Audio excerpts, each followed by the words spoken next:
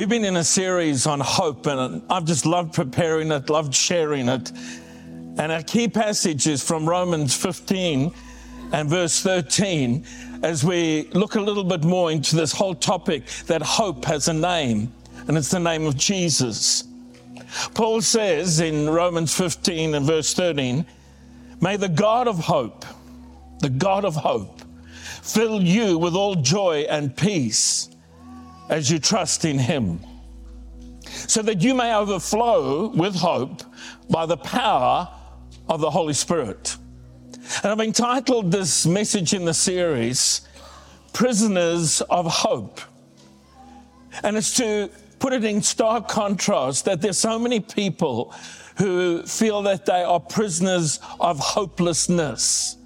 And it's a very real malady, an illness that attacks the soul and does terrible things when people lose a sense of hope.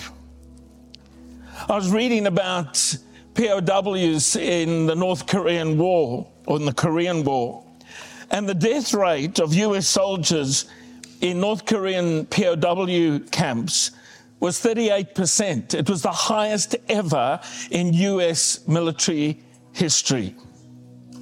What was amazing is that on the whole, the POWs were provided with adequate food, water, shelter, and for the most part, were not tortured. They even found that many camps weren't even surrounded with barbed wire, and some didn't even have armed guards. Dr. William E. Mayer, who was one of the lead psychologists talking to returned prisoners after the war, uncovered what he called was a new syndrome, a pervasive and extreme hopelessness. Marasmus, he called it, which literally means withering, the withering of hope on the inside. And what it caused it was some very deliberate techniques by the North Koreans to place a person in a situation of very deep despair. They encouraged that they inform on each other and gave little rewards of sweets and cigarettes and things like that for fellow prisoners to inform on each other. Nobody ever got punished as a consequence, but it created this paranoia, this anxiety that somebody's watching, somebody's going to report me. They deliberately undermined trust in others, and particularly in the leadership of senior officers and ultimately of the nation at the time. They encouraged soldiers, in fact led by North Korean soldiers, to create small groups where they were severely self-critical of things that they had done or things that they hadn't done that they thought they should have. And probably one of the worst things was they just inundated the POWs with negative news. Any letter that came that had positive news was never handed on. The only letters that were passed on were letters that contained negative news. And it created this total despair, this bombardment, losing trust, losing confidence in others, losing any sense of what was going on in the world. The good, they only got fed the bad. But Christmas is about the birth of hope. And Jesus literally is the birth of a new kind of hope amongst humanity. Isaiah prophesied this, and Paul quotes it in Romans 15 and verse 12. Isaiah said, "The heir to David's throne will come, and he will rule over the Gentiles, and they will place their hope in him." They will place their hope in him. And we invite you, and God continually invites us to fix our eyes on Jesus. And as we look at a humble manger, perhaps foremost in our thinking, we discover one who, no matter what we may be facing, is able to fill us with all joy and peace as we put our trust in him, so that you can overflow with hope by the power of the Holy Spirit. You see, this hope is not just a kind of optimism. This is a revolutionary force, a power that breaks out of eternity and into time transforming your today and shaping your tomorrow, your future. Jesus' arrival changed everything. An explosion of hope and life entered a world that was marked by death. I want to talk about three things about this hope that comes from Him. In Him, the Gentiles will put their hope. Number one, it's a hope that endures. It's a tough kind of hope. It's not fragile. And our confidence is not grounded in our ability to fix ourselves or even our world. Our confidence, our hope is in the fact that God's made an unflinching commitment to broken humanity by sending His Son. Our hope is secure. Yes, hard times will come. And this year has been one of those times for all of us in different ways. And some even listening to me, it's been more extreme for you than maybe for others. But God's faithfulness is concrete. God's faithfulness is something you can build a life on. Paul says in Romans 12 and verse 12, rejoice in hope. Rejoice in hope. Be patient in tribulation. Be constant in prayer. I want you to notice what he leads off with. He talks about the tribulation, and the word literally means to be squeezed, to be crushed, to be pressed, that heaviness. But he says, start off by rejoicing in hope, because hope has a name, and it's the name of Jesus. And he says, you're going to have to be patient in the pressing, in the difficult circumstances. And be constant in prayer. Bring your requests to God. Paul writing in the book of Colossians, and they're amongst the most magnificent words, declarations about Jesus and God's purpose. He says, God chose to make known how great amongst the Gentiles are the riches of the glory of this mystery. I love that phrase, the riches of the glory of this mystery, which is Christ in you, the hope of glory. Christ in you.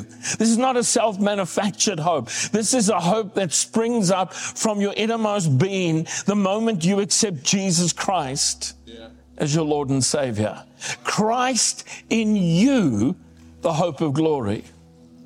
And I want to pose the question, if you're listening to me, watching today, have you accepted Jesus Christ? Is He in you? And if you haven't, towards the end of the service, I'm going to give you an opportunity to invite Jesus, so Christ in you will be the hope of glory. You see, God our Creator, Jesus our Savior, rather than our circumstance, is the basis for hope.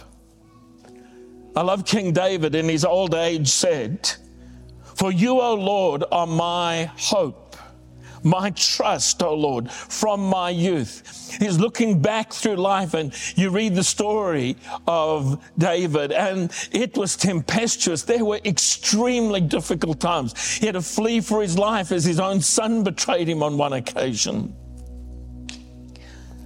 But he says, from my youth, I've not only trusted in you, but Lord, you've been my hope. So hope is this tough thing, this thing that endures through all of life's circumstances. But hope is also a shaping force. Hope is a vision for the future. And it's a force that begins to shape you in the present for your future. Let me give a very simple illustration. If a young man suddenly begins to be interested in a young lady, Jesse, you may want to take notes on this. And they're pursuing a romantic relationship. The young man will start dressing differently, will shower regularly, brush their teeth, start wearing deodorant perhaps, and tons of aftershave where you could smell them coming from a block away. Because what are they doing? Their hope for the relationship begins to change their behavior now. And God's hope is like that. When that hope, Christ in you, the hope of glory, begins to spring up within you, that hope, that anticipation of what God has for you in time and for eternity begins to shape your behavior. It's this powerful force to bring transformation. And that's why Christians ought to be peculiar people. I didn't say weird. But the Bible calls us peculiar. We should be different. We should live differently. We should have different ambitions and goals and vision for our lives. And in a culture marked by death, Jesus makes us agents of life and hope to bring others into that hope by them discovering something significant as they watch the way you live and deal with tribulation and deal with testing and deal with difficult times. Hope in Jesus is revolutionary. It's forming us into a countercultural community in the midst of a passing age. And Paul says this in Ephesians 5, verse 1-2, imitate God, therefore, in everything you do, because you are his dear children. Live a life filled with love, following the example of Christ. He loved us and offered himself as a sacrifice for us, a pleasing aroma to God. He's saying, because of Jesus, live differently, imitate God. But the third thing is that hope is anchored in eternity. We've talked about hope as an anchor of the soul. That's what the Bible says. But that anchor is in eternity. It's not just in the fabric of time. It's anchored in eternity. We live in a YOLO generation. And to help all of us, I've explained what it is. You only live once. YOLO. You only live once. And that makes us a FOMO generation. The fear of missing out. How current am I? With a little help from my friends. But this YOLO mindset that creates this FOMO, if I don't pack everything into my life, if my life's not Instagram perfect all the time, I'm missing out, actually makes us narcissistic. It makes us inward looking. It makes us shape everything for ourselves rather than what God wants us, shaping things for others, shaping things for eternity. And we get consumed in engineering our best Instagram life. Pearl S. Buck said, to eat bread without hope is to still slowly starve to death. God put it this way in Isaiah 55 and verse 2. He says, why spend money? Why spend all of this energy on trying to get your best life when you don't really have a living hope and it doesn't satisfy? Why spend wages and still be hungry?